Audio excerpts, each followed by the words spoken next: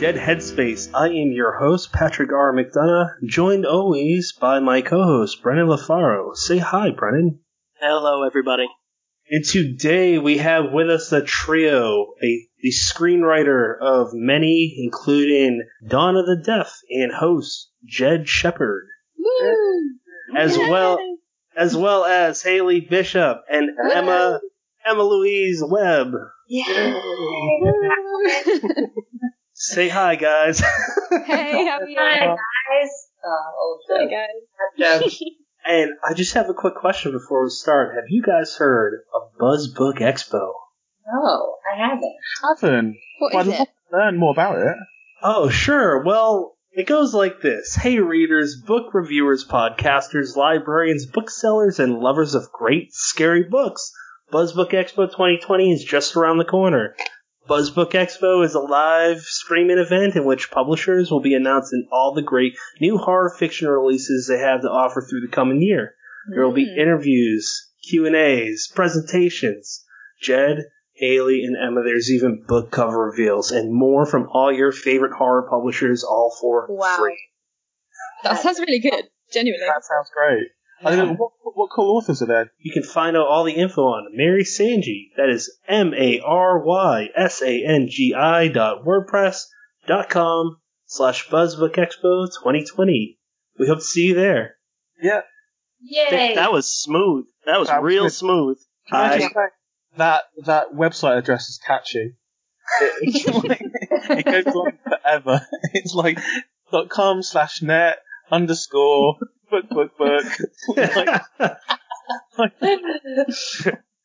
Thankfully, we'll put it in the show notes so you can click it instead of having to, scribe it as we go. Good idea. Whoever wants to answer first, feel free to jump in. But what got any of you into horror? I always watched it as a kid. As a teenager, always used to go to the cinema and watch films. I remember one of the first scary films I ever watched was Shaun of the Dead, which is like a UK Oh my god. comedy. Yes, I love Simon Pegg and Nick Frost. Oh my gosh, you've got red on you, by the way. I was terrified of that when I was really young, and I used to hate horror, and then as a teenager, I just started loving it. Final Destination, The Descent, all of them, love it. The Descent is a great choice. Yeah. It's about a group of girls who are facing up to evil, and so yeah, that's very very similar to kind of Host. What about the other Simon Pegg films? Did you ever watch which one? Hot Paul? Fuzz was great. Paul was funny as hell. Seth Rogen and him. I mean, who doesn't like seeing that? Yeah. And then the one at the end of the world. Well, Yeah. At World's End, Well, at the that's end it. of that Cornetto trilogy. Yep. Yeah. Yeah. Cornetto trilogy. I've got to admit, I'm not the biggest fan of Simon Pegg movies. I think he plays the same character in every single one of them. But he's a great character. Yeah. That's why. It just isn't for me. Shaun of the Dead is fine, but it's just a jukebox of other movies. Ooh, I love Simon Pegg. Get out of here. It's well put together. It is very well put together. Obviously, because the director's great and Space was great. I love Space. I'm just not a fan of Shaun of the Dead or Hot Fuzz or At World's End. They're not for me. No, they're not for me. Okay, well, But horror-wise, I don't know how to segue. Yeah, what got you in the horror, Jed? I mean, I just absolutely love horror, and I always have since a kid. I think the first horror film I ever watched was someone's older brother gave me a copy of Evil Dead 2, and my friend and I didn't have an older brother, so I didn't have that access to cool or adult horror films. So the scariest I'd kind of watched up until then was probably something like Gremlins. So to watch something like Evil Dead 2 just blew me away, because it was just oh wow, you can have something that's really gory and really funny at the same time. And that kind of blew my mind. But yeah, I mean, all day, every day I'm watching horror films. That's all I really care about, and that's going to be me till the end of time, I think. Haley?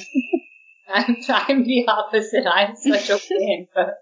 I'm like, the most horror films I watched was Rob showing us clips of films during the filming of Host, because my dad showed me Arachnophobia when I was like 6 years old, and just like I feel like I got all my horror films in under the age of 9. And just was scarred for life because everybody was like, I have an older brother who was just showing me things well before I was supposed to be watching them. Maybe they're trying to toughen you up, and it backfired. It didn't work. It backfired. So, I mean, my older brother used to play COD Zombies with me from like age 12. So like, I mean, that's not really horror, is it? But it kind of is. Kind of get me ready for that life. I don't know. I mean, that's fun. I love The Walking Dead, and like the zombie films, I think I don't find them horror. I'm just like, they're challenges. I definitely know how to survive in that, so I don't find it scary. That's fair. So, okay, what kind of do you tend to, for you, Haley, do you tend to find yourself going towards a different kind of genre? I think I love comedy. I think, like, so I do love, like, Shaun of the Dead and Hot Fuzz and, like, even, not that Get Out is a comedy, but it's I like the funny horror. I mean, Jed knows I've recently written a little horror short film that's more comedy, and I sent it to Jed, and he was like, you need to have her, like, kill people in the end. I was like, it's supposed to be funny, and he's like, trust me. And so then I've learned to, I feel like it just being friends with Jed and Rob and this whole process is actually, it has opened up my mind to actually wanting to watch more horror. Like Rob sent us a clip from Midsummer. That I'd heard Midsummer was really scary, so I didn't watch it when it came out. And then he showed us this little clip, which, spoiler of the guys jumping off the cliff. Yep. Which is, I don't know what this says about me, but I watched that and I was like, ooh, this movie looks interesting. And I watched it and I was like, this is pretty fucked up, but it's actually really good. So yeah, the rest of us were like behind closed hands, like never watching this, and you were like, oh. I was like, ooh, I like that. Yeah. Haley, are you gonna make that horror short then? Yeah, as soon as I get funding for it, it's gonna be out and all. How much do you need? I think like 10 grand. Pounds. Sure. Anyone knows some funders. Oh, I've got a spare. It's really good. No, it's really good. It's a really good short. Well, you whistling? Me? Yeah. No, I am hearing a whistle. Do you guys hear a whistle? I do. A slight one. Because that was you last night. Does someone have a fan? Oh yeah, I've got a fan. Is that what it is? It might be. I don't know. Jed. Has it? Hold on. Wait. It's already stopped, right? I just pointed it in a different direction. No. No, I don't think that's me. I think it was. Oh, maybe. It's the fan of the laptop of my laptop, maybe. Holy shit, that's a loud fan for a laptop. Yeah. The laptop's going to explode. Take off. Max. So maybe. Alright, we detail this. I'm already really enjoying this podcast. Alright. No, Jed, stop. Emma, stop. I'm ending there. Bye. Yeah. So, to throw it out there, I mean, if all of our listeners can kick in $1,000, we could probably fund that project. No, we can't. We only got like 3 people that listen. So 3.3 grand then. Alright, that's fine. It's closer. Yeah, and then you get. I don't know if you're going to use any of the girls from Host, Haley, but surely that's going to be quite I am more to use. There's probably more people. Yeah, Haley. Well, I've seen Haley in 2 things, Host and Dawn of the Deaf, and I wasn't sure when we were going to talk about that, but fuck it, let's talk about it now. Oh, yeah, by the way, some guest asked if you can swear in this. Go ahead. I took the liberty and just went for it, or I forgot to ask. So, just real quick, Dawn of the Deaf, I watched that a few days ago, and I'm like, this is pretty neat. Okay, I'm halfway in, I'm like, I just did not stop and think about what it would be like to be deaf. I'm very much so like a privileged white male in every sense. I'm healthy, so I don't think about that.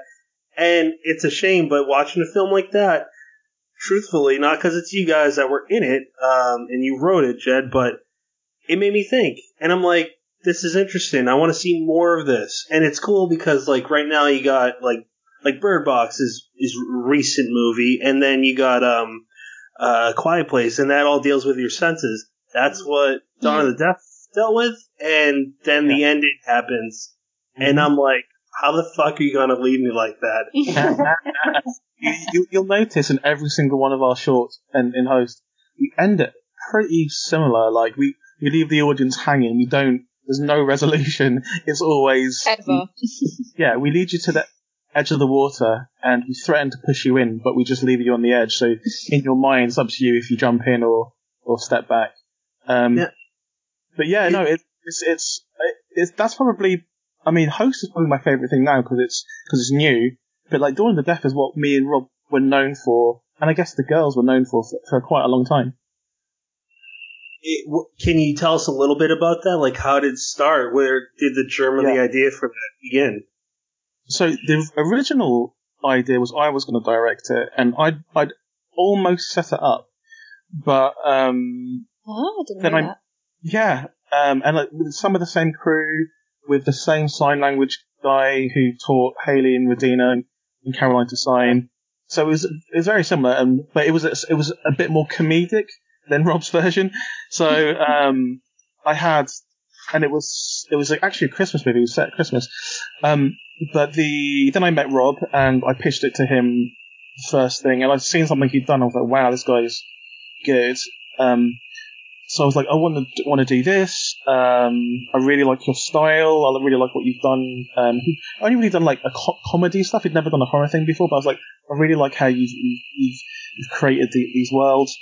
So I gave it to him, and he made it what it is. Like, he made it art house stroke amazing. He built upon like the foundation that I kind of like brought to him. And like he even says he was so jealous. As soon as I said the idea, he was so jealous. So he was just bugging me intently until it could be like me and him doing it. And then and no one would give us any money for it, because if you try and pitch a film about deaf people with subtitles to anyone, they're not going to give you any money. So we just used our own money. We used our own money, and we also convinced the Central School of Speech and Drama, which is like one of the best drama schools in the UK. We convinced them to give us a little bit of money, and we got to use their brilliant actors as well, which included Hayley and Radina and Caroline. And Gemma actually went to that school as well, but she was in the year above. But again, I don't think anyone had faith it was going to be any good besides me and Rob. So we made it, and we thought we had something special.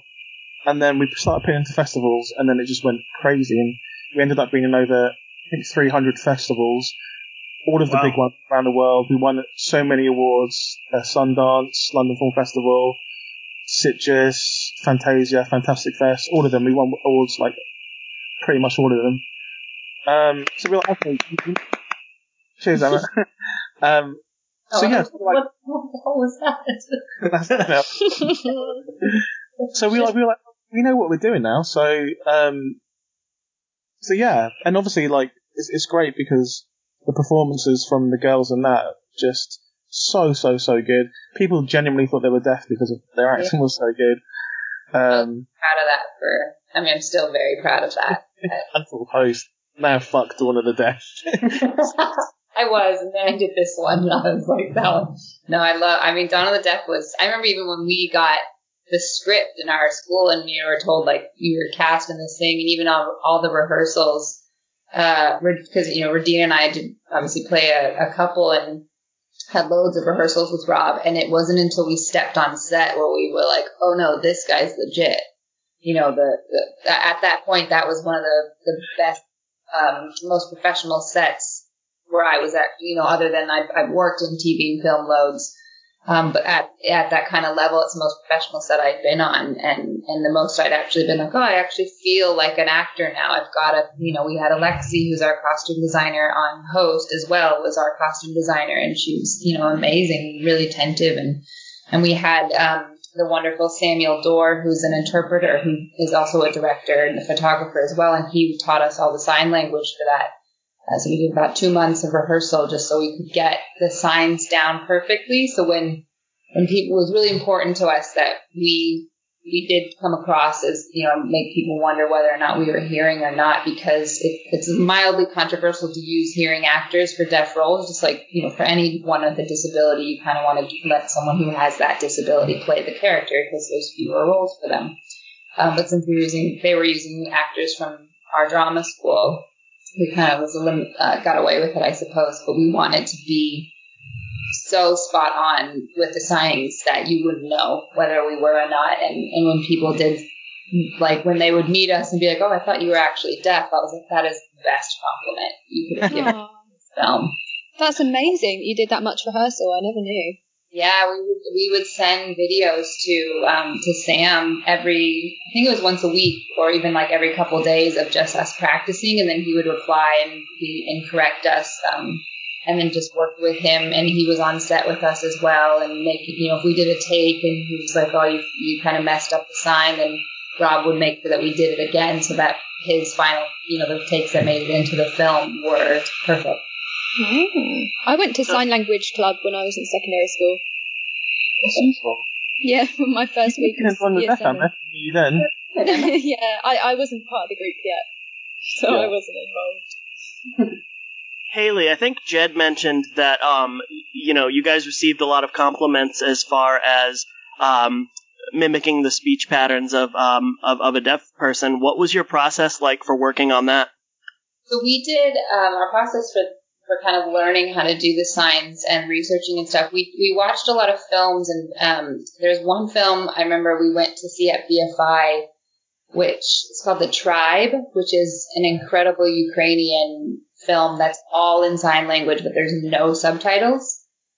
So but you understand everything that's happening in that film just because of, so we kind of, through research and watching different films and things, we realized how expressive, like sign language actually is, and how much it does have to, your facial expressions. It's a lot like acting in a way. It's a really easy way to equate it to acting, because your facial expressions and the way, like how you emphasize the hand movements, it indicates tone and indicates the feeling behind certain signs. So, if you're doing things softer, then it means something, than rather if you're doing them really forcefully doing movements. I don't think that's a sign, so don't use the video of this. But we did that, and then I think too, just watching a ton of, trying to just watch as many people as we could, so we could get their speech patterns, because you are still, some of it is still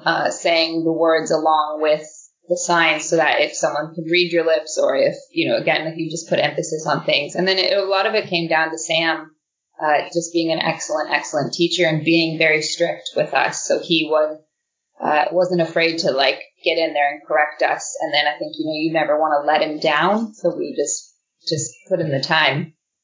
Yeah.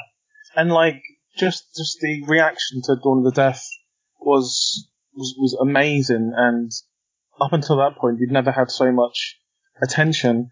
So, we thought we had the formula, and I think me and Rob working together, there is something a little bit magical about it, because it seems like, so far, fingers crossed, touch wood, everything we do has been very well received. And the next thing we did because of Dawn of the Deaf was Salt, and we got the money to make Salt because of Dawn of the Deaf and the reaction that got. So I don't know if you've seen Salt as well. I have not seen that. I tried finding that. Yeah.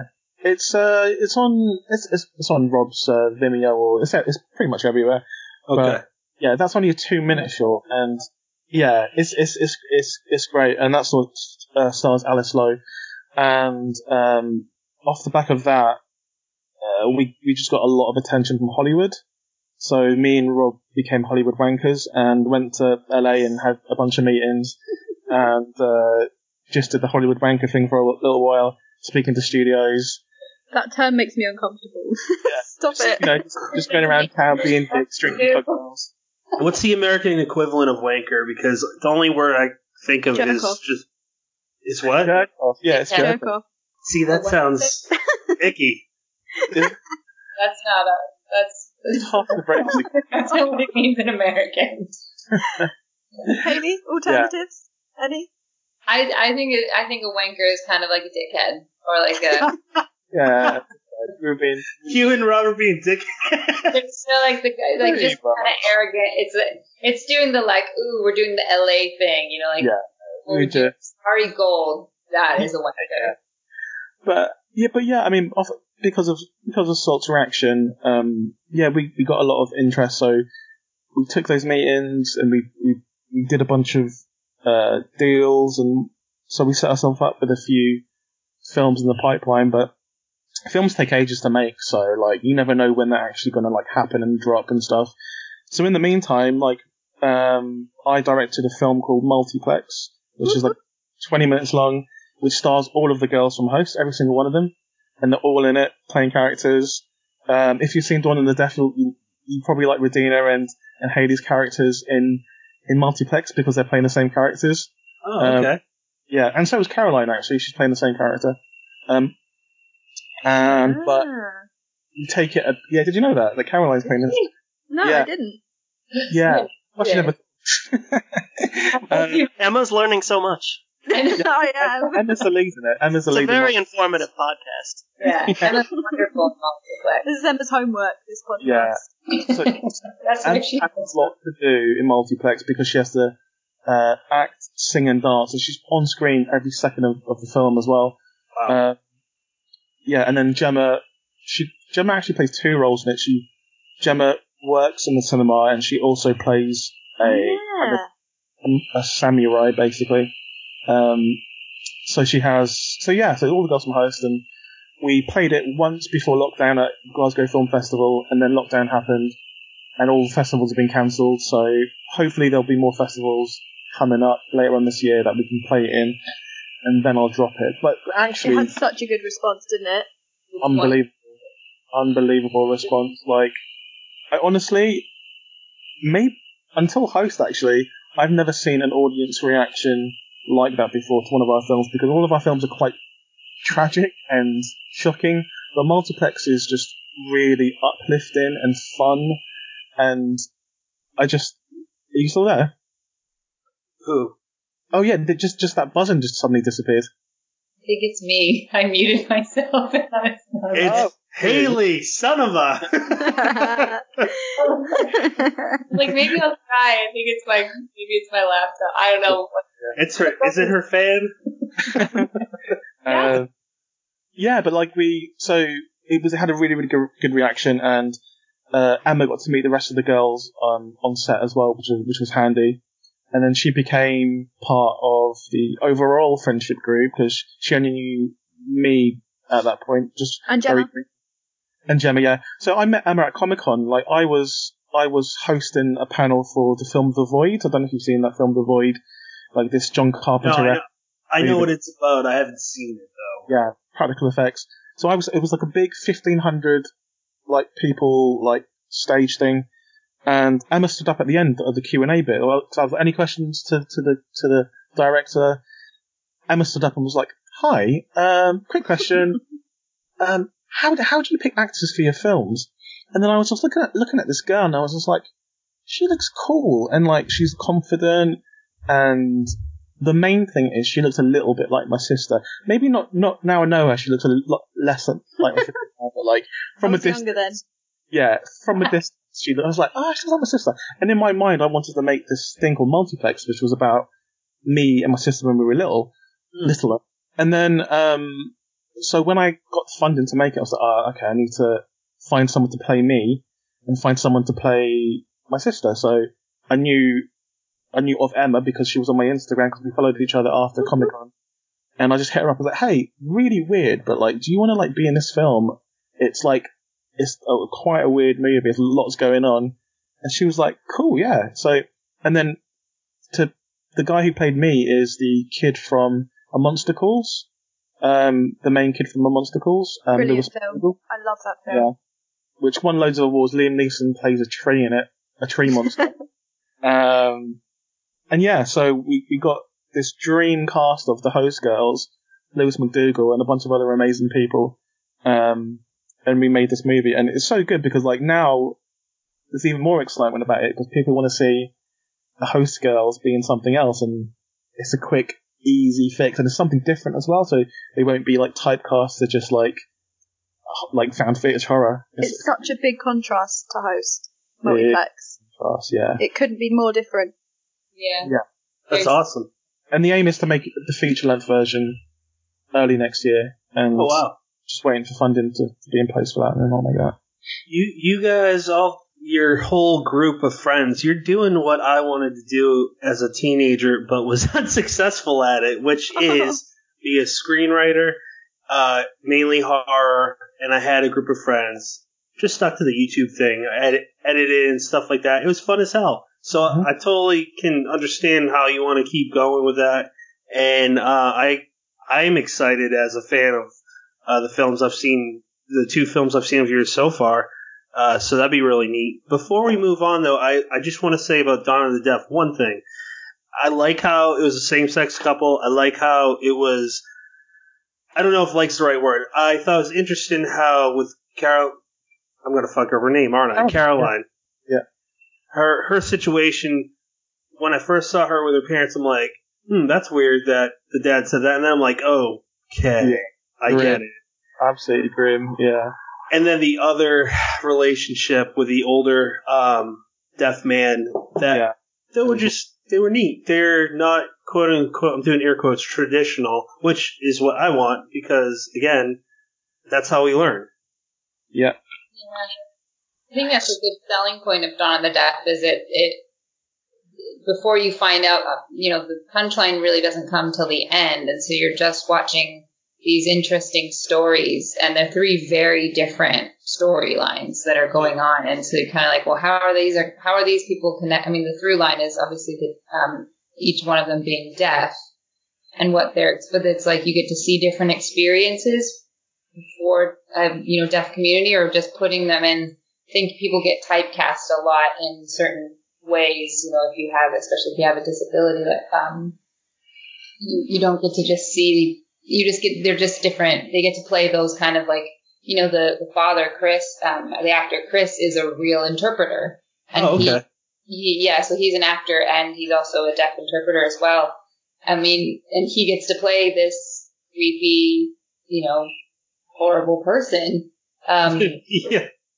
Which he's the nicest guy ever. That Chris is. Is he really? He's really, the most beautiful human. He's wonderful. Great actor. Yeah, he's nicer than all of us put together. Honestly, he really is. He does so much for so many people. Like he's great. Can I take a moment to have a quote from a past podcast of my buddy James Sabata said about you on this specific point? Oh. Jed is the coolest motherfucker on the planet. I love that dude. So if that doesn't say enough about who you are. Oh, thanks. So you're saying someone's nicer than you? Sorry, but you guys don't see me like when we're in our quarantine movie club WhatsApp group, and I'm just like making fun of everyone and just being stupid and just like because that's what friends are for. Yeah, like these girls are like they're famous now, so like you need to keep them grounded. You need to make sure like they're like. I mean, like not kissing ass, but you guys are literally just your movie blew up in a time that is I would say that it's safe to say everyone that's alive right now has never experienced this. Yeah. And you guys were like, fuck it, we're making a film, and then it blew up. Yeah. It was good for us. Like, it was just a great way to pass the time and like chat to your friends and do something fun. I can't get over it. I love it because I've been a huge horror fan since I've been a kid. Seeing this Zoom, like it's not the first of its kind, but it's the best of its kind. That's my opinion. I agree with that opinion. Thank you. Yeah, I mean, I'm watching you guys on. It's gonna sound like a stalker, but what's the internet for if not to stalk people you enjoy?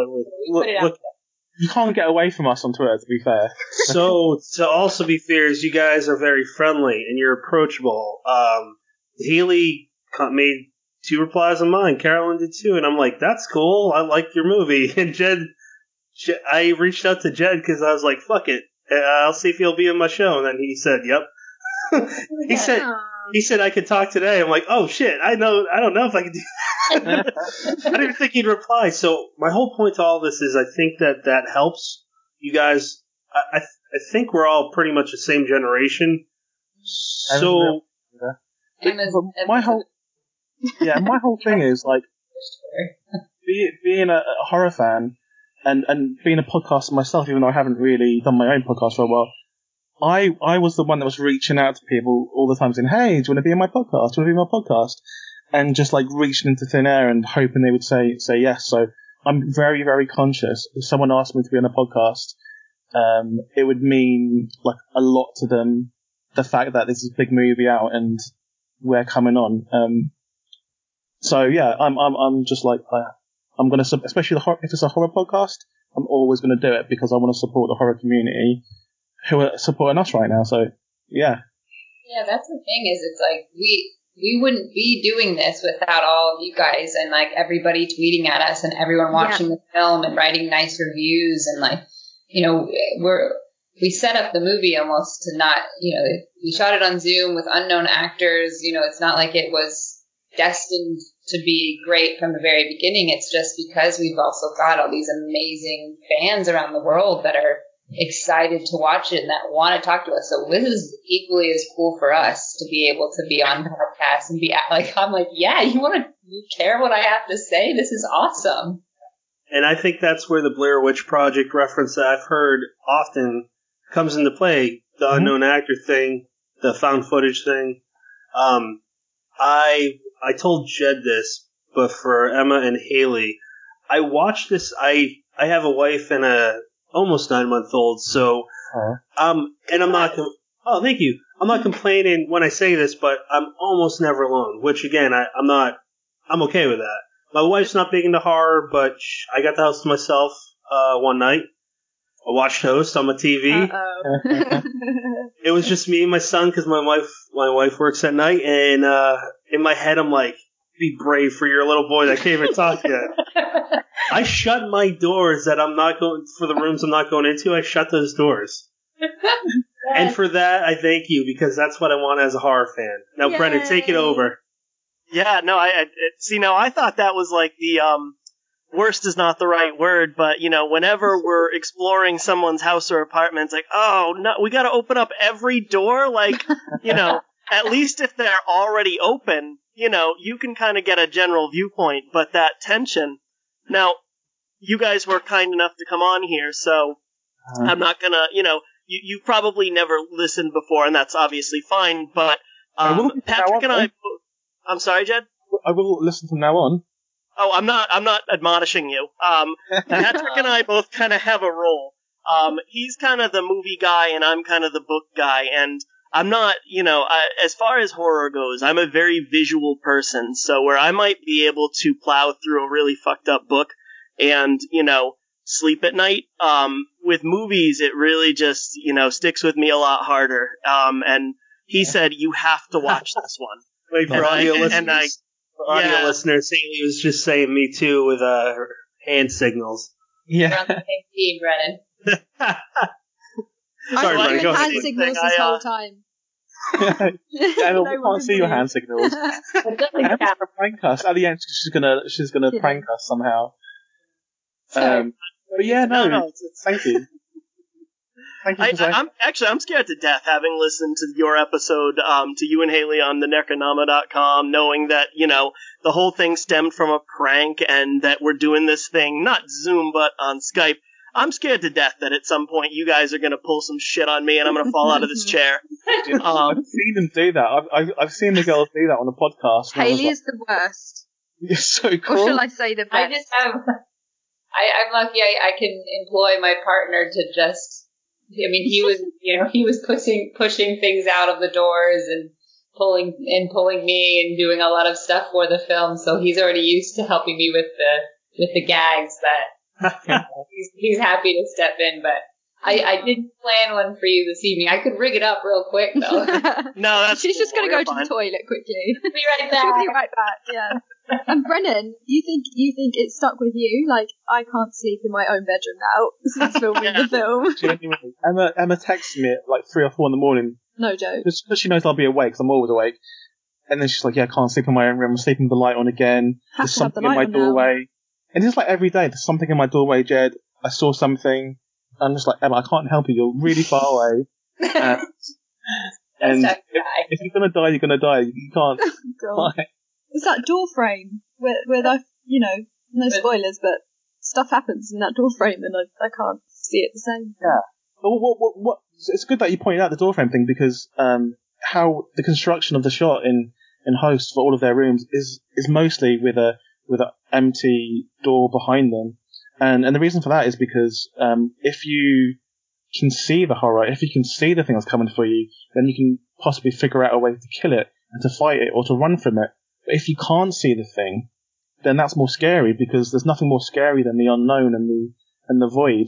And that's what we try to do with Host. We try to make you scared of things that aren't there, which is like a magic trick, but I think it works because people are looking in the background and looking everywhere. They're in every little door frame shot, just people are looking for stuff. And there is stuff there if you look hard enough. But yeah, the unknown is more scary than the known. That's what we try to do. Brennan, should we say now might be a spoiler time? Yeah, no, I would say for the whole episode. I mean, my general feeling is that first of all, anybody tuning in here has probably seen the movie, and if they haven't, why the hell are you listening to this? Go watch the movie. And like beyond that, even if they haven't seen it and are prioritizing this, why would you listen to a 90-minute to 2-hour podcast about a movie that you haven't seen? I mean, even if it's not spoiler heavy, it's definitely it's not going into it. Yeah. What's that?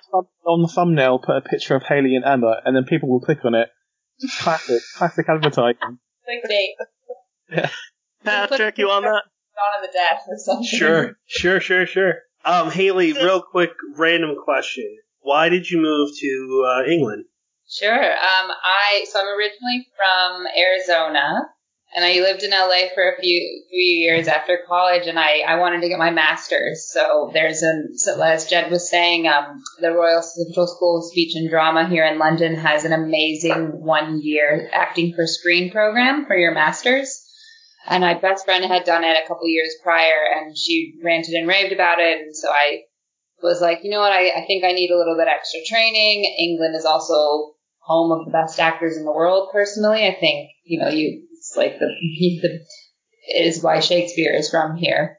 And so I moved out to get my master's and did the year course here. And then actually a lot of it is why I stayed is because of the success of Dawn of the Deaf, because I did that film right before the course. Wow. And it really was a big influence because meeting Rob and meeting Jed and having the film go to Sundance and just getting the success it got, I thought, you know what, I'm better off being an American actor in England than I was being just another actor in LA, because, if you go to LA, everyone's an actor there. Like every waitress, right? Every waitress, every Uber driver, everyone can't put this on without hitting an actor. And while that's wonderful and LA has a lot of opportunities, it also means it's like you need to have a USP to really make, or know somebody, or it's just a little bit harder there to get started. Whereas having drama school, I think like England respects having done the training and the homework.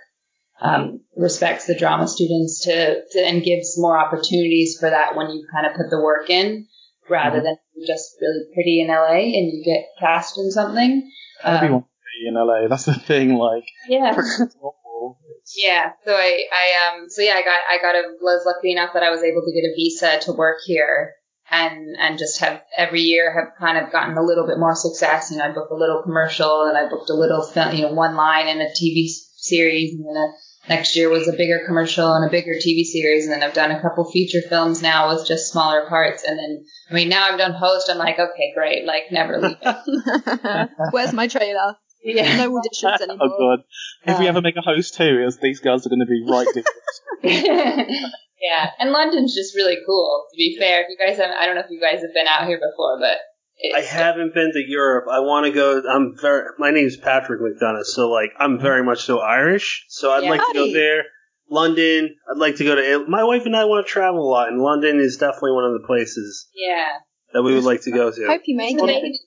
It's baby friendly out here. You just strap them on your back and go.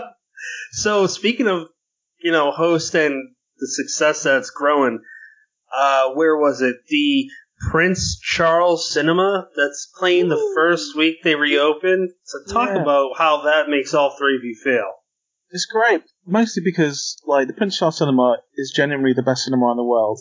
Like when I'm in LA, like the New Beverly for me is up there just because I love the fact they show classic movies, midnight movies. The equivalent in London is the Prince Charles Cinema, which is where Evil Dead first showed in the UK and stuff like that. And they've always been so supportive of us. Like when we've played the London Film Festival with all of our shorts, it's always somehow ended up at the Prince Charles Cinema. Like, and I did a short film last year it was this year, called Double Tap. When I produced it, and we showed that at the Prince Charles as well. And I've done other events there, and it's just so cool. And we didn't think this host would ever be seen in the cinema because we thought this was a product of lockdown. But now we're going to put it in as many cinemas as possible. That's my aim. Shudder have given me the green lights to do what I want. So I am, and I'm going to put it in every cinema you can imagine. That's my aim. That's awesome. What about you, Haley and Emma? How does it make you two feel? I'm so excited. We had a screening Multiplex in Scotland, but this is like a much bigger cinema, isn't it?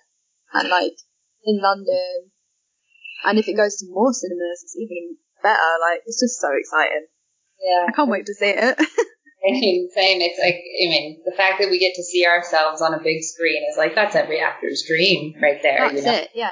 It's the best thing you want to do. And then to see yourself where you're like, oh, you don't blink, you're going to miss me. It's like, we actually, we have large roles in this film. And then the Prince Charles is right in the center of Leicester Square in London and like the heart of Soho. So it's, it's an iconic theater that you could go in. So really, couldn't ask for a better place to have the premiere, really. Isn't it Leicester Square?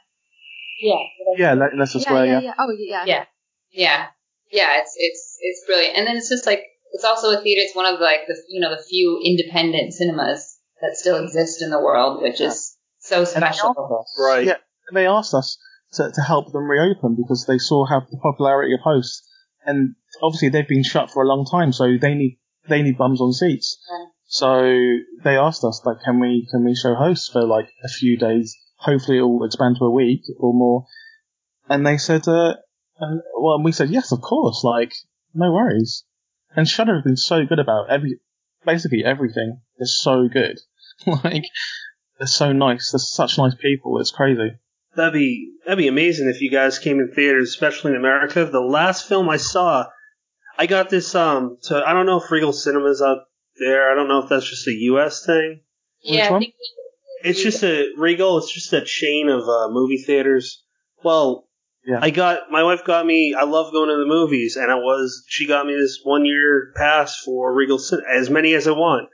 And Parasite came out for my local theater for a few days. That's the last movie I saw. And I know that came out in 2019, but I know, a year ago. It was in like February. It was only released here in February. Okay. So it's the last film that a lot of people saw here.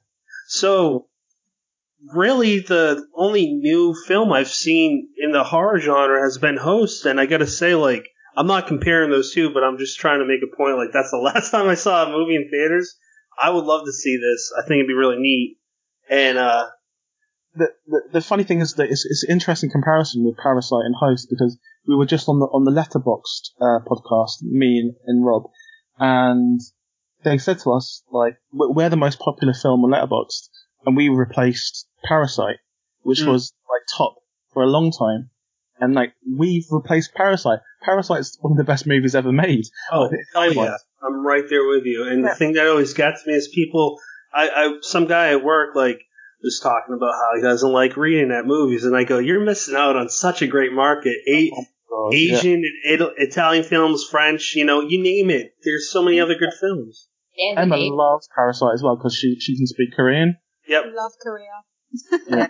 There's a world cinema, like, I feel like in lockdown I've really started, because we started to run out of movies that we haven't seen or that we were interested in seeing. And my partner's a cinematographer, so he was like, you gotta watch this, giving me a bit more of an education. And you just think, like, we get, I'm American, we get so wrapped up in just American films, and you forget there's this beautiful world of cinema out there that there's so much, like, on the one hand, there's so much more creative with storytelling or, cinematography or with everything because, there's a different culture driving it. Like, there's an amazing film, if you guys haven't heard of it, called The Guilty, which is, I think it's Norwegian. It's like a Scandi, but I'm not 100% sure, but it is one guy on the phone, and it takes place in like, 2 rooms in a police precinct doing like essentially what is a 911 call. And it's only on him. There is no, like, it's just voiceovers in the other line and like a couple other people in the film with him, and it's an hour and a half, and it's brilliant. Really? That's better than most U.S. films I've seen lately. The Guilty. And so you just, like the Parasite, The Guilty. We watched Pedro Almodovar's The Skin I Live In. Like, there's just so many cool films out there that we just forget about because they're not in English. Well, for Mexican filmmaker Guillermo, I'll fuck up his name, Guillermo del Toro, he's my favorite. He's so, him and Bong Joon-ho. Ugh. Emma, what is it? Bong Joon.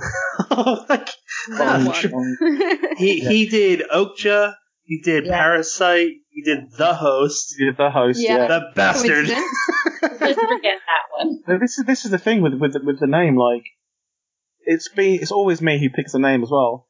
And I get really fixated on it. Like, I'm like, this is the name. We're not changing it.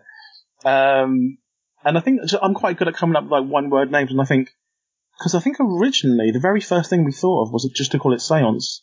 Just because we want to come up with the most generic, simple thing ever. So anytime anyone thinks of a seance, they'll think of the film.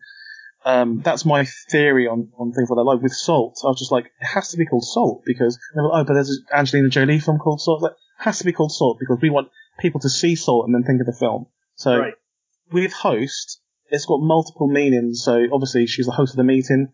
Yep. A host is also like a possession thing where you're the host of an evil entity.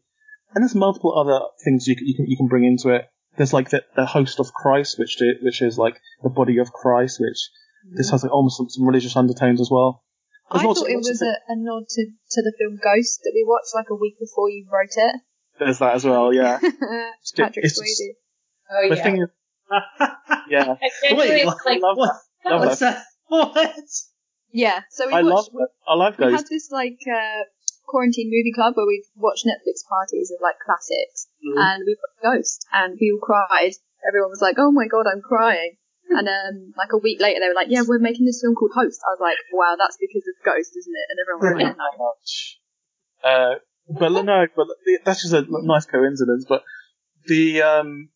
so there was a little bit of push and pull between the producer having to make sure we get the name Host. We're allowed to use the name Host. But I was like, if we don't use the name Host, throw the film in the bin because like I'm so set on it being called Host. I'm very much like that. Just throw it in the bin. I don't want anything to do with it.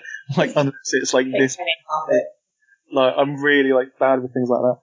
So man, I'm a writer and I get it. I'm like that with titles of characters. And I heard that the creators of Back to the Future were like that about the DeLorean. The writers were about that with the DeLorean. They wanted, I think the producers wanted like a newer, nicer looking car, and they're like, nope, DeLorean. And now look at it, Yeah, exactly. So intrinsically linked with that film. Yeah. It's like filmmakers know it's like they get a gut feeling about something, and it's usually right.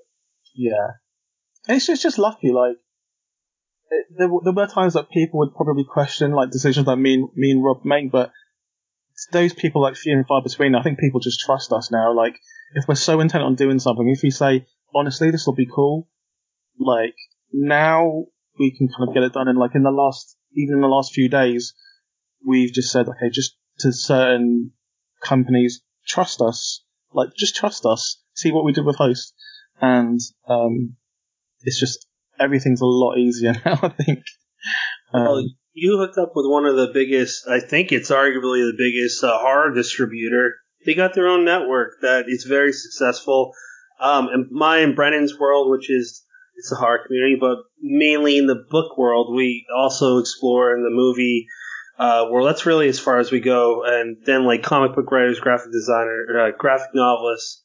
But it's mainly in the book industry. And I'm reading Survivor Song at the moment, by the way. I was about to bring up, there are three people that I saw talk about Host. That is all three authors, Christopher Golden, Paul Tremblay, and Joe Hill. They all raved about it, which is why I watched it. It's crazy. And like, I'm a big fan of Paul Tremblay, and I saw that he'd watched Host, and I was like, Paul, like, your book, Head Full of Ghosts, scared the living shit out of me. I said it on the Necronomicon podcast, and after he listened to that, like, he was like, do you want to Zoom? So like, me and Paul Tremblay, we Zoomed. It was so cool, and he was asking me all these questions about Host, and I was asking him all these questions about A Head Full of Ghosts, and I was like, Paul, like, if that movie deal falls apart for Head Full of Ghosts, give it to me, man. Like, I've got ideas. I was saying that. I was like, honestly, just trust me. Just let me and Rob have it. We'll like, no. Robert Downey Jr.'s got Iron Man. You guys got A Head Full of Ghosts.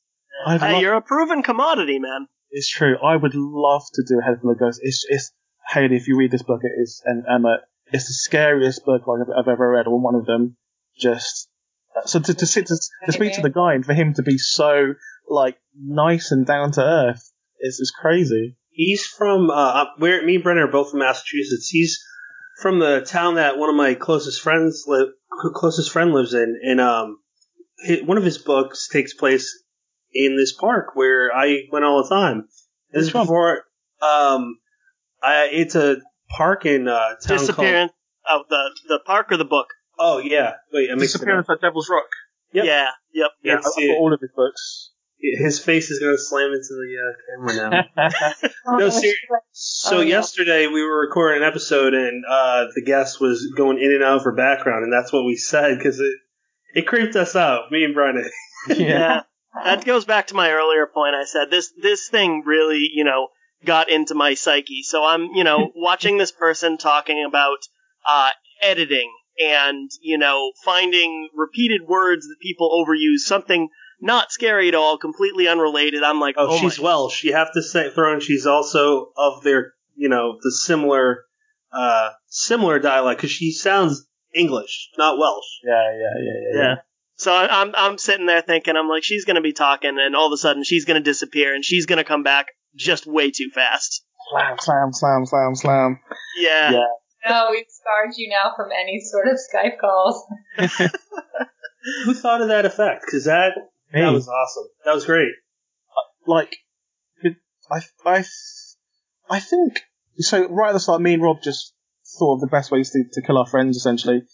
And for that one, I was like, wouldn't it? Because it just starts how it always starts. Me and Rob were just like, what's the coolest thing we could do in a horror movie? Like, and it's almost like we work backwards. We do the kills first, and then we work out how they all tie into each other. So yeah, for that one, we were just like, okay, our friend Eros, who's also an actor and director, he's the first person I saw at the start of lockdown doing the Zoom backgrounds where he filmed himself, and then it repeats in the background while he's in front of it, etc. So I thought, okay, that's interesting. We could do something on that. And then we just thought, because Caroline's so sweet, like, it would be the worst thing in the world if we gave that to Caroline to smash her face on the keyboard. But also before that, we make you go closer and closer into the screen, because we put those gobbledygook messages that come up, go bleep, bleep, bleep. So you're trying to see, what did they say? And then she comes flying up. I stood up off my couch to look at that, you son of a bitch. That thing, like, I'm really, really interested in, like, the anatomy of a scare, and I break them down at every film I watch. Like, how why is that so good? Why is that scare so good? And it's usually the case where you have to do the correct foreshadowing and you have to earn the scare, and you do that by making people care about the characters. And I think in the first act of this, when they're all just like before the seance, you get to know these characters so well, and you get to see as if you're one of their friends and just watching their call and getting to know them.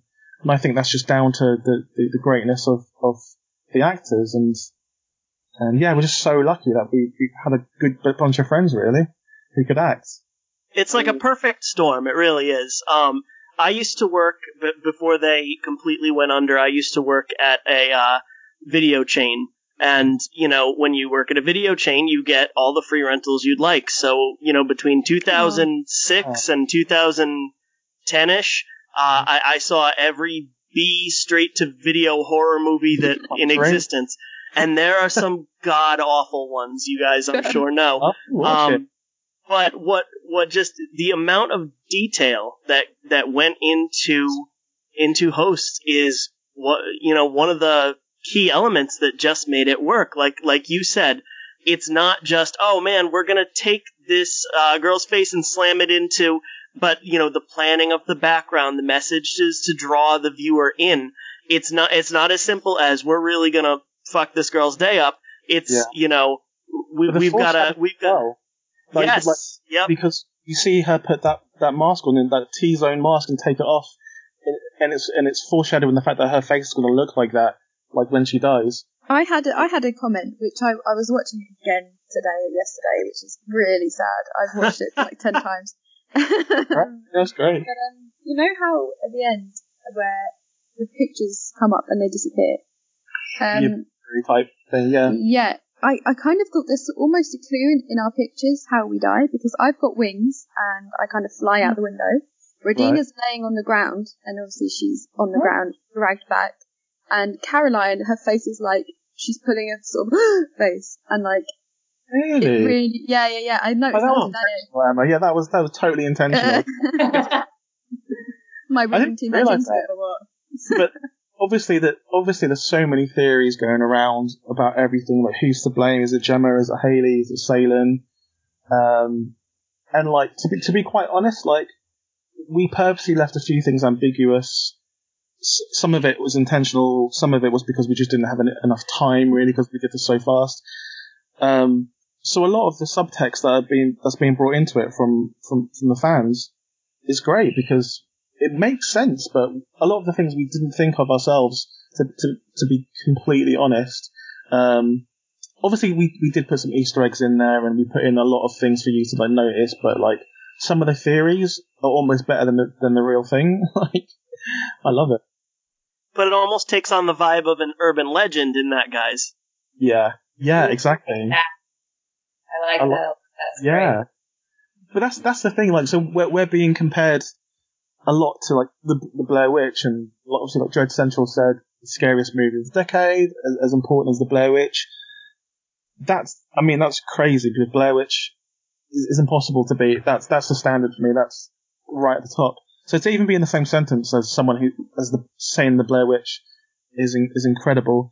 And we took a lot of the beats from Blair Witch. We took a lot of the fact that they used their real names, the way we even wrote it, how we basically wrote a 17-page beat sheet, how we drip fed the actors only what they needed to know, how Rob used scares before like the start of their day in order to get them in the mood, just stuff like that, and stuff that we learned from watching every single documentary about every fan footage movie, watching every fan footage movie ever, seeing the mistakes, and there are a lot of them.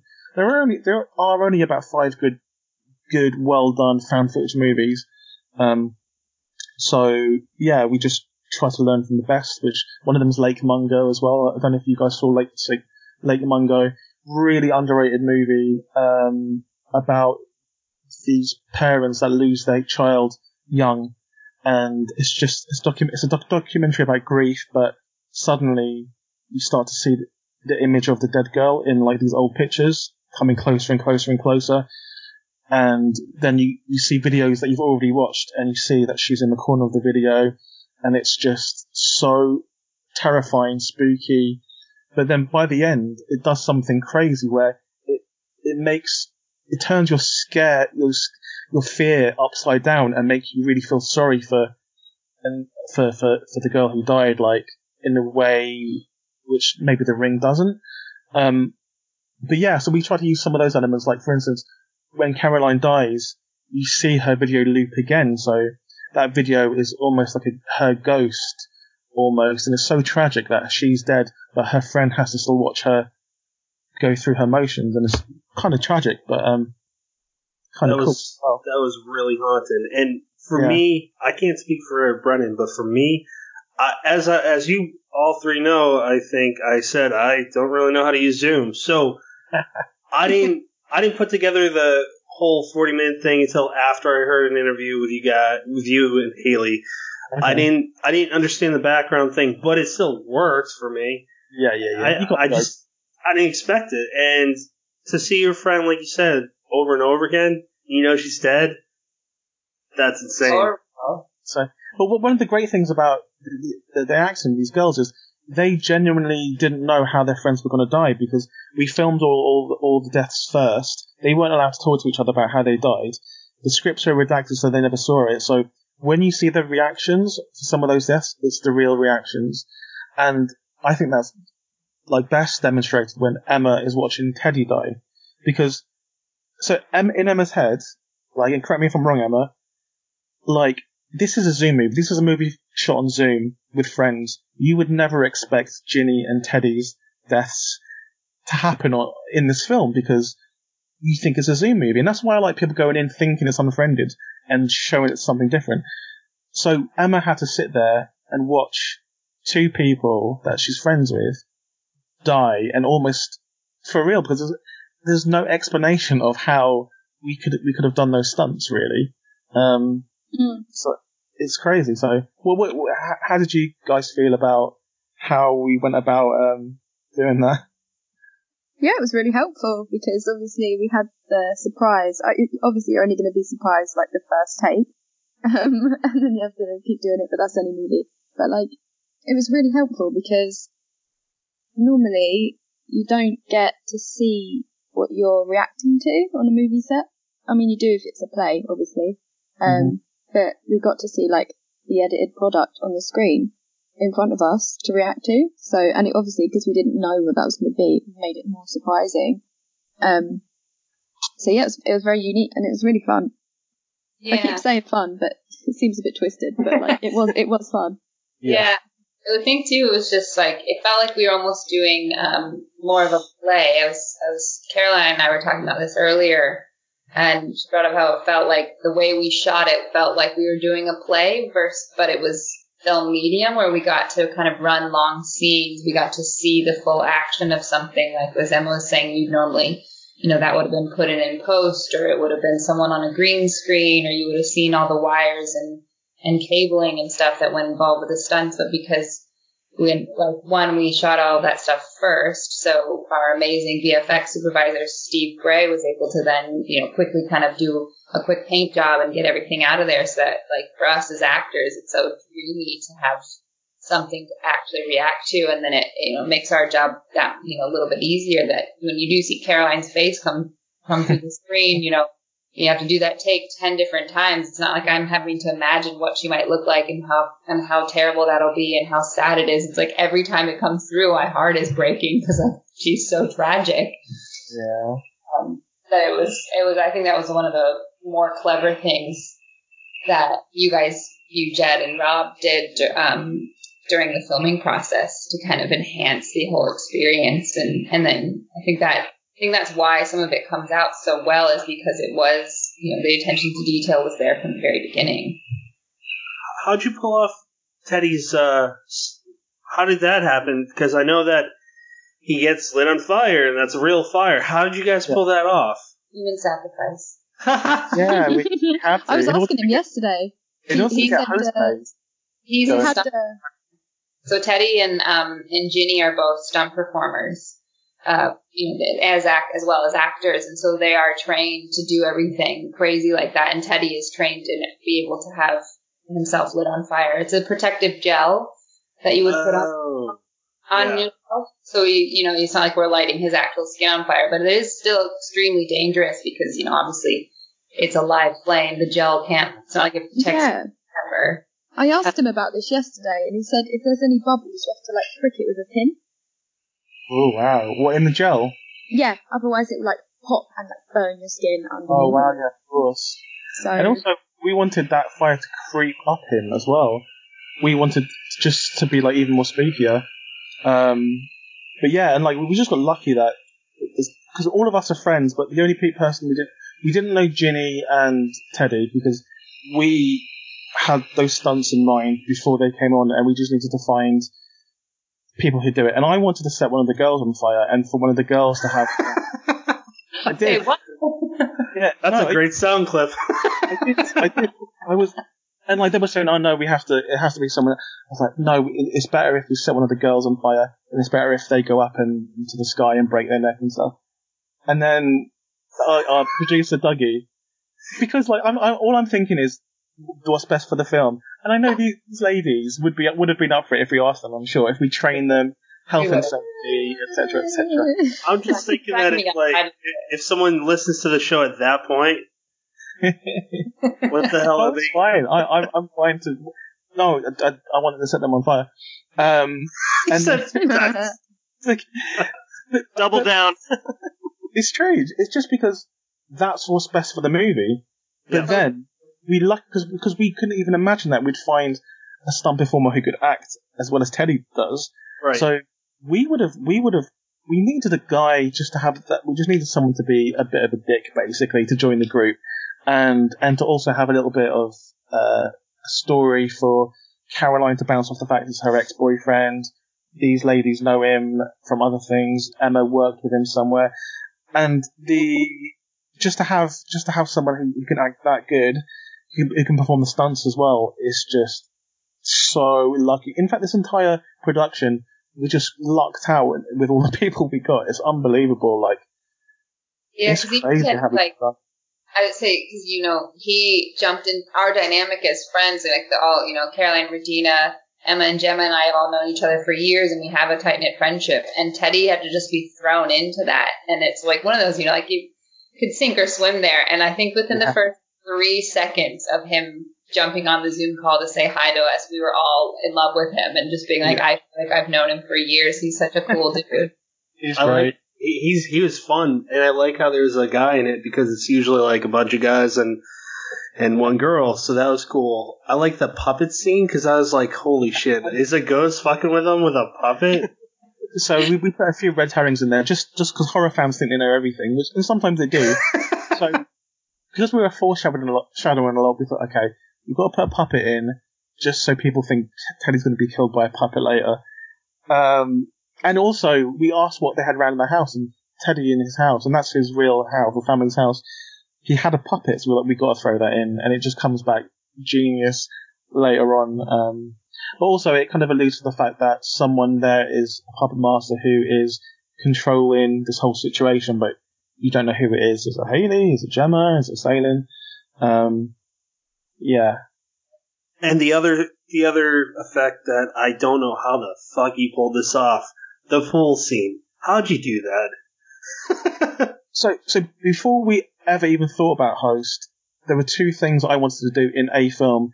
One of them was a full body burn, and me and Rob were going to set ourselves on fire actually and film it and put it online just to do a viral video. You love fire. You're not kidding. That was his choice. Yeah. Just because it's fire and human skin is not meant to be together. So we thought it would kind of be cool. So that was one thing we wanted to do no matter what. And then the second thing is every project me and Rob do, I pitch him a levitation thing. I'm like, any film we do, I was like, there needs to be a levitation here. And he's like, what? Why? And I just think it's cool because film and cinema is all about illusion and magic and things that you can't do in real life. So to have something that would kind of push people's expectations of what a found footage movie is, and what you can do on Zoom as well, because people go into this thinking it's unfriended and they come out with a completely different mindset. And there's no way anyone would think we would be able to levitate someone that high off the ground in one shot as well. into the middle of the pool, net breaks, fall down. And the way we did it is we have a great stunt team called Lucky 13 who managed to rig it so it's safe. We used Ginny is a stunt person anyway, luckily, and a great actress. So she could do all those stunts, and then we have a great VFX people who managed to kind of like make it look real, and it looks crazy real. Stunt people and the VFX people are fantastic on this. Yeah.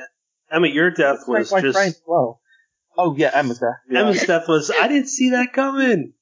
I did not see that coming. She flew really well. Yeah. Oh, yeah. Hence the wings. Emma has, like... She has a whole sequence. Like, Emma, how was it, like, filming all that whole thing of your demise? Yeah, like, very fun. I mean, everybody keeps asking me, like, how did you fall through the bench? Obviously, it wasn't me. Now we know. I kind of wish it was, though. Like, it seems kind of fun. But yeah, no, really fun and really unique, it being my house, because I think I had 4 or 5 different houses that were my house in the film. So it was, like, a lot of different people doing some of those bits for me. Like, the flower was Rob, and obviously the bench was Ginny, right? No, that's Anna. That was Anna, yeah. I was talking to her about this yesterday. I knew that. I'm tired. Sorry. Some people, yeah. Yeah, and we good. have Anna's, when Emma gets lifted up into the air on her stairs, that's Anna who gets dropped. And then Emma goes into her room, and then she throws the blanket over the ghost and stuff. Wasn't that your dad underneath that? Sorry? Wasn't your dad the you had to throw the blanket on for the ghost? Yeah. So my stepdad was standing in at the beginning, and then like Rob would be like, "Come forward, come towards Emma," and he'd be like, "Now," like it wasn't working. Yeah. So we used a mannequin, which I just handily had around the house. That's such a mouthful. Yeah. So I had to like maneuver it in and out of my bedroom door between every single take, and I literally did it probably like 150 times before we got the one. So yeah, that was a workout. That was my quarantine workout. That creeps me out. That was so... Dude, it's in my kitchen, man. I think that's such... Oh, sorry, Emma, go ahead. Oh, no, I was just going to say, every time I go downstairs to, like, get a drink in the middle of the night, it's beside my fridge. Oh, no. And if I accidentally knock it, I feel like I have to apologise to it, because I'm so scared it's going to kill me or something. I think that the throwing the blanket scene is again such a testament to the acting and just basically the amount of thought and craft that went into every scene. Because when Emma's going to throw the blanket, I know that it's going to land on a humanoid shape. Yep. And it still scared the absolute hell out of me. The same thing with like the last 5 seconds of the movie. I know that, eventually that flash is going to go off and it's going to show me something, nightmare-inducing, but it didn't matter, It still scared that out of me. It's still got a countdown. There's even a countdown in the corner of the screen saying... I didn't notice that on the first try. Same here. I thought, I'm like, okay, I bet it's 3. He's going to go, no, it's not 3. Okay, maybe, no, oh, shit, 5? Yeah. The mask scene, the floated mask, for me, why it works so well is because it's just like, it's a longer shot than I expected, and that does wonders because you're going, it's not a filter. And if I saw this in real life, my brain is having chills run through it. I'm trying to understand what's happening, and I don't. And I want to run. I think that's the one thing, if that happened in your house, that's the scariest thing. And we because I'm always having to go at Emma for like always using filters for things, because like she's like Emma's like an amazing singer, right? But when she posts videos of her singing on her Instagram, she always puts a silly filter on her face. I'm just like, Emma, like people want to see you sing, like they don't want to see this filter. And like it was kind of like a running joke between me and it still is really. I'm always going, Emma, why are you using this filter? But now she's like really known for it. So we kind of wanted the filter to be the thing that kills her. It's part of my identity. Yeah. So, yeah, exactly. And that you've probably seen that filter is from Alice Sweet Alice, the 70s slasher film. We use the slasher's face, basically. Is that from the 70s, that movie? I have no idea. Yeah. It's Brooke Shields' first movie when she was like 13, 12 or 13. But yeah, and I mean, again, like, it's me and Rob, we just talk about horror films all the time, so we already had all of the set pieces in place. We had all the deaths with the scares. It's almost like, yeah, it's very easy. We just had to put into a coherent story, and we had that with the seance, and as soon as we knew it was going to be a Zoom seance, everything else kind of like fit into place. Yeah, but obviously we didn't know it would become the film it is, and now everyone feels like it's obvious. Oh yeah, of course there's a horror movie filmed on Zoom. Of course it is, yeah, and of course it's good because everyone uses Zoom. But like when we announced it only about 3 weeks ago, everyone was like, why would I watch a movie on Zoom? This is the worst idea ever. This is stupid. And like the comments on like Bloody Disgusting and Dread Central underneath the announcement was just like, this is going to fail, this is going to fail. Rob Savage is going to fail and stuff like that. And we're 100% on Rotten Tomatoes right now. The number one film on Letterboxd. That is crazy. And it's just justification that everything we thought was kind of right. That is amazing, and fuck all those people that thought they knew what they were talking about. Yeah, good for you for not going straight to Twitter and writing "suck it." Seriously, never let them see they get you. Never let them see they get you. See that happen all the time. People react to what they think something's going to be, not what they saw, not the product. They react to what they perceive it to maybe be. Yeah, exactly. It's crazy. So within the horror book community, we love it when. I mean, I can attest to being in a horror book where I thought it was great, and my character doesn't die, but Brennan's in it too. And from this Australian, British Australian author named Alan Baxter. Not sure if you're familiar with that name, but he wrote a book this year called The Roo, and it's a Killer King Roo. It goes insanely berserk. It's like fun B-movie, like gory fun. That sounds great. He wrote about me and a bunch of other reviewers, and like I said, Brennan and other authors, and we just love it. So, like, I was only teasing when I was like, yo, you love fire, because we do that shit too. I wrote about one of my friend, her head was cut off and her body was left in a tree or something. She goes, that's awesome. Like, we encourage it, because it's a healthy outlet. And I'm curious if you guys have received any negative feedback in the sense where someone might have that old bullshit mentality that it's gonna, rot someone's brain or something crazy. I don't pay attention. I mean, we've got nearly unanimously positive stuff. Obviously, you're gonna get a few people who haven't seen the movie who's like, why has this got 100%? Blah blah blah. Just watch it, mate. Just watch it and have a look. And if you don't like it, you don't like it. Maybe you'll like the next one. But and you always get trolls. Like today, there was this troll, and he was actually making me laugh quite a lot because he's 0 followers and is following 0 people, so it was created just a troll host, right? It was probably someone we know, and they were trolling Rob first, and Rob wouldn't ever react to that, so Rob blocked straight away, and then they came on to me and was like, "Oh, your friend Rob Savage, like he can't take criticism. I was saying how bad host was, and he blocked me." I was like, "What do you expect, man?" I didn't answer, but then I just blocked them as well. But I think they did 47 separate tweets about how bad host was. Wow, that's parallel to something that we're experiencing on the book end of things. There was someone that posted, I can't tell who's full of shit and who's trying to get a reaction anymore. I can't tell who really thinks and is sincere with certain comments, especially when in America we got a clown for a leader. It's hard to tell what's real. But this one person wrote, I don't write 2 or 3 star reviews. I think you should reach out, track down that author, and message them and tell them why you didn't like their book. Like, no, that's a bad idea. Agreed. No one wants to hear your opinion on that. Like, they wrote it, they liked the book. Yeah. What you guys did was, as a group of friends, make something you guys like. That's who it matters to the most. That's how it should be. And then it goes to us. And if we like it, great. If we don't, shut the fuck up. Good point. Go make your own Very movie. good point. Yeah. And sorry, go really ahead. Lucky. No, we're just really lucky that the thing we made is something that other people like too, because it could have really been a lot different. Yeah.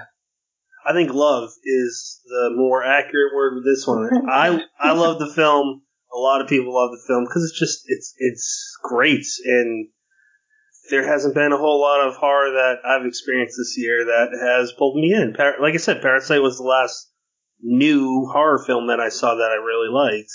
Mm-hmm. Emma, I'm curious about one thing. I haven't seen this episode, but I did see that you were in The Crown. That's a pretty big deal. Yeah. She's great in it. Yeah, I mean, that was 3 years ago now, which is crazy, but yeah, so that was fun. I got to what was that like? 1950s. I was on an old bus, which was very loud, and I was kind of having to like shout on the bus. And the director was like, "Louder, please." She was really lovely. And yeah, so I was almost having to shout my lines in this old Routemaster bus, like set in the 1950s, and like it's obviously a massive budget TV show, so every single detail was done to the T. Like they had newspapers, fake newspapers, a whole stand of these fake newspapers, like a whole city of like extras. And the bus, everything was accurate to the time and to this tiny little scene that I was in. But it was brilliant. It's such a fantastic job, and I just feel really lucky that I got to do that. That's really cool. And then Haley, you were also in a big one. The one that I saw is Angel Has Fallen. Like, what was that? What was that like? Similar, I think, to Emma's. Like, that was at the time was the biggest films that I had been on, and I got to play. I was a White House aide, and so I was with like, Gerard Butler is there, and Morgan Freeman is there, and like these actors. Like I remember, they recreated the Oval Office to like perfectly, or what I imagine, because I will probably never be in the real Oval Office. Let's be real. That's okay. Data dream. And yeah, better dreams. It's like bizarre walking into this as American, being in an English set, and you're just like, oh my god, this is so cool. Every little element of it is done perfectly. So the art department, and then of course just being with these outrageous movie stars. Like I remember I was I wasn't in a scene in the end because they didn't need me, but they let me. They were like, oh, can you come be in an extra scene? And I knew they were like, it's for scene 5 or whatnot. And I knew Morgan Freeman was in that scene, and I just was like, oh my god, be cool, it's cool. And he came in, and he's getting on right now, and he has no reason to speak to me. And I was just, it's like one of those weird, you're like, don't make eye contact because you don't want him to know that you think he's the coolest, but also like, just. This is a professional set. Like, you can't fangirl out. And I just remember, like, brilliant. Like, looking at him out of the corner of my eye and trying to, like, really hoping and praying he'd come over and say hello to me. And did he say hello? He didn't, but he's also, like, he's getting into character. He's, like, he is acting. Yeah. He's not just there. You're the total opposite of me. If I see a movie star, I'm there in their face asking them how they are. How do you have any advice for me? Like, I met Anthony Hopkins. Made him take a picture of me. When they're like in their 80s, you kind of feel like you shouldn't do that. Like Gerard Butler is really kind, and he's lovely, and got to chat with him a bunch. And just being on the sets like that is so fun. It's what you as a little kid when you want to play pretend, and then you go to drama school and you think, oh, one day I'm going to be an actor, and then you get past, you get to put on these things where it is playing pretend. Like as a small child, it's the best job ever. For sure. I got one random ridiculous question. I hope I'm the only one that has ever asked you this, Haley. But can you imagine if at one point after you walk away from that set, you just hear narration by Morgan Freeman, no matter what you do, and then you're like, oh, I want to talk to him, and then Haley talks to Morgan Freeman. That's the great concept for a movie. Jed, write it. Yeah, it is. Yeah. I did get to talk to his assistant for a while. He was a lovely man, and as they were waiting for him to finish, and I was like, well, is Morgan going to come out anytime soon? Does he want to hang out? Does he want to, we go get lunch together? Does he eat crafty? I don't know. And actually, I want to say this is also, I've recently started watching The Wire.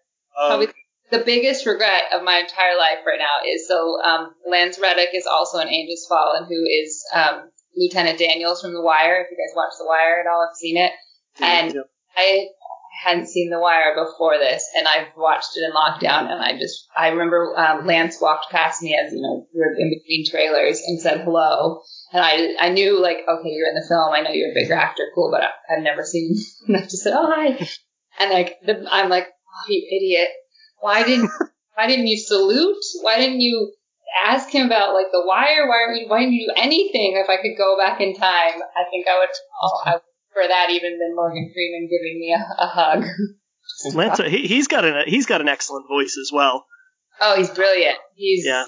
And he's still like, The Wire was like 18 years ago it started, 15 years ago, and he still looks just as perfect as he did then. He's so cool. And Patrick, before we move on, I would definitely throw out that your Morgan Freeman voice sounds way more like Richard Nixon than Morgan Freeman. I should have done a spoiler. I'm not an actor, and I'll stick to trying to write books, because I can't even imitate goddamn Morgan Freeman. If it makes you feel better, I can't either, so... I don't feel better, but thank you. And then I just want to ask Jed about Slashed. I saw David Grohl's in that, who is one of the coolest rock and rollers ever. Please tell us about that.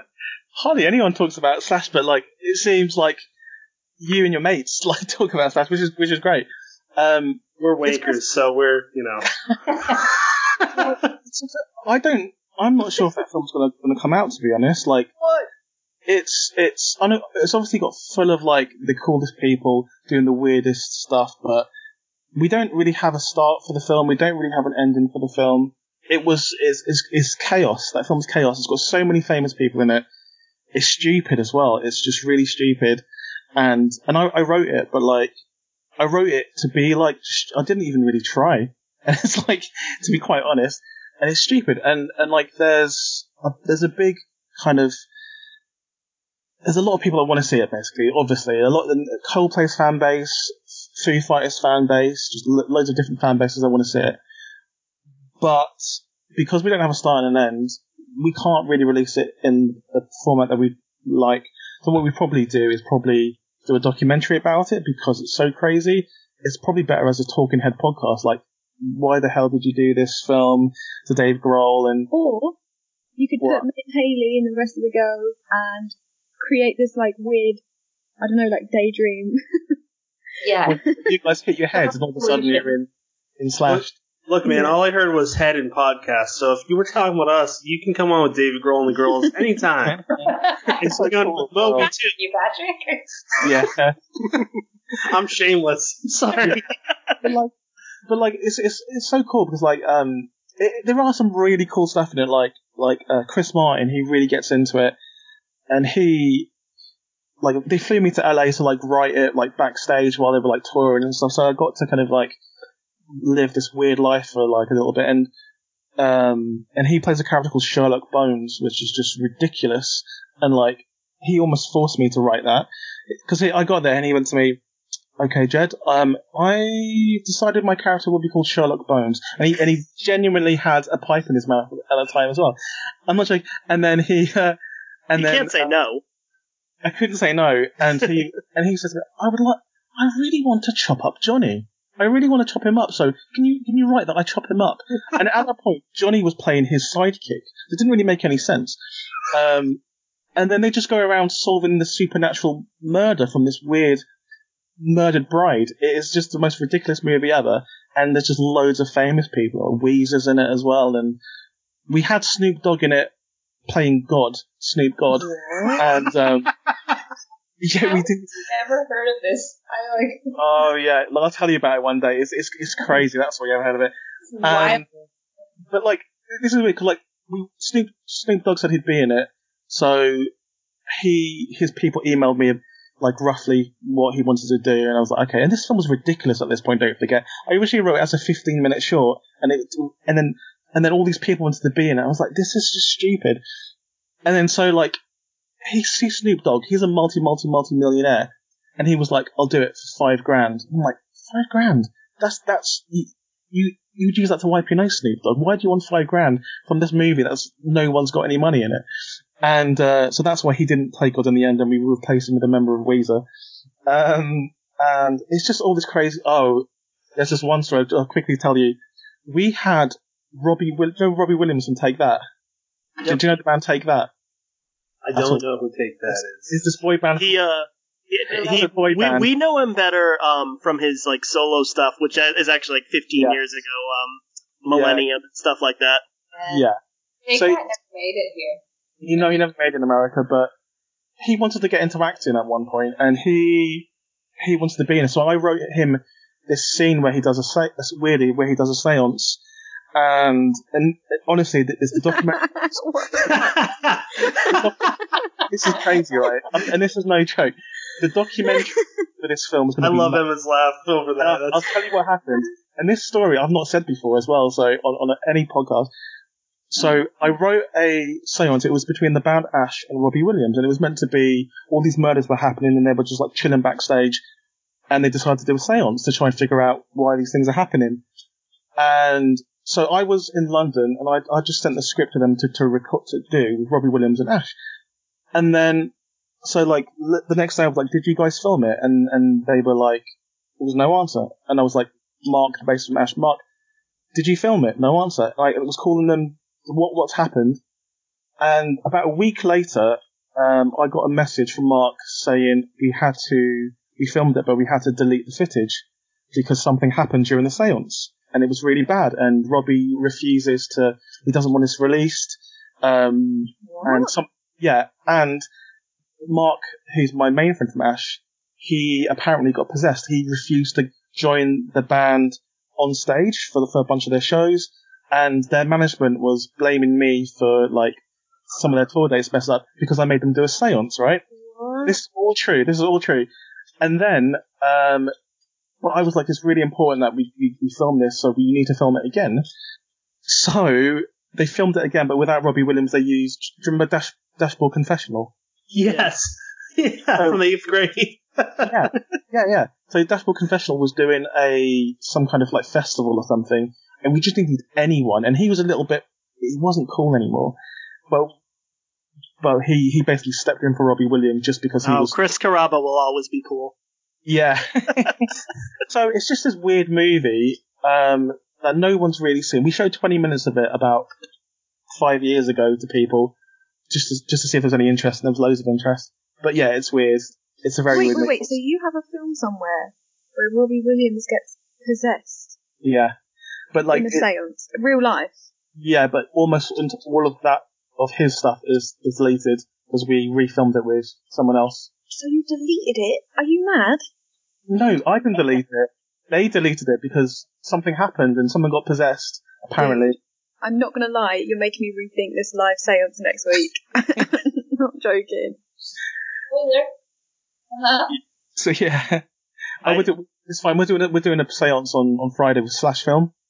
So that's why we never heard anything after Millennium from Robbie Williams. So, Jed, let me just. Sorry, Haley, go ahead. Oh no, I was just gonna make a joke that it was because of Jed. It wasn't because it was terrible or anything. Yeah. One thing, guys, I do have another podcast to jump onto in like 10 minutes or something. So sorry, I'll jump off quite semi soon. No worries. No worries. I just got one question. You said you were barely even trying, if that, and somehow you got.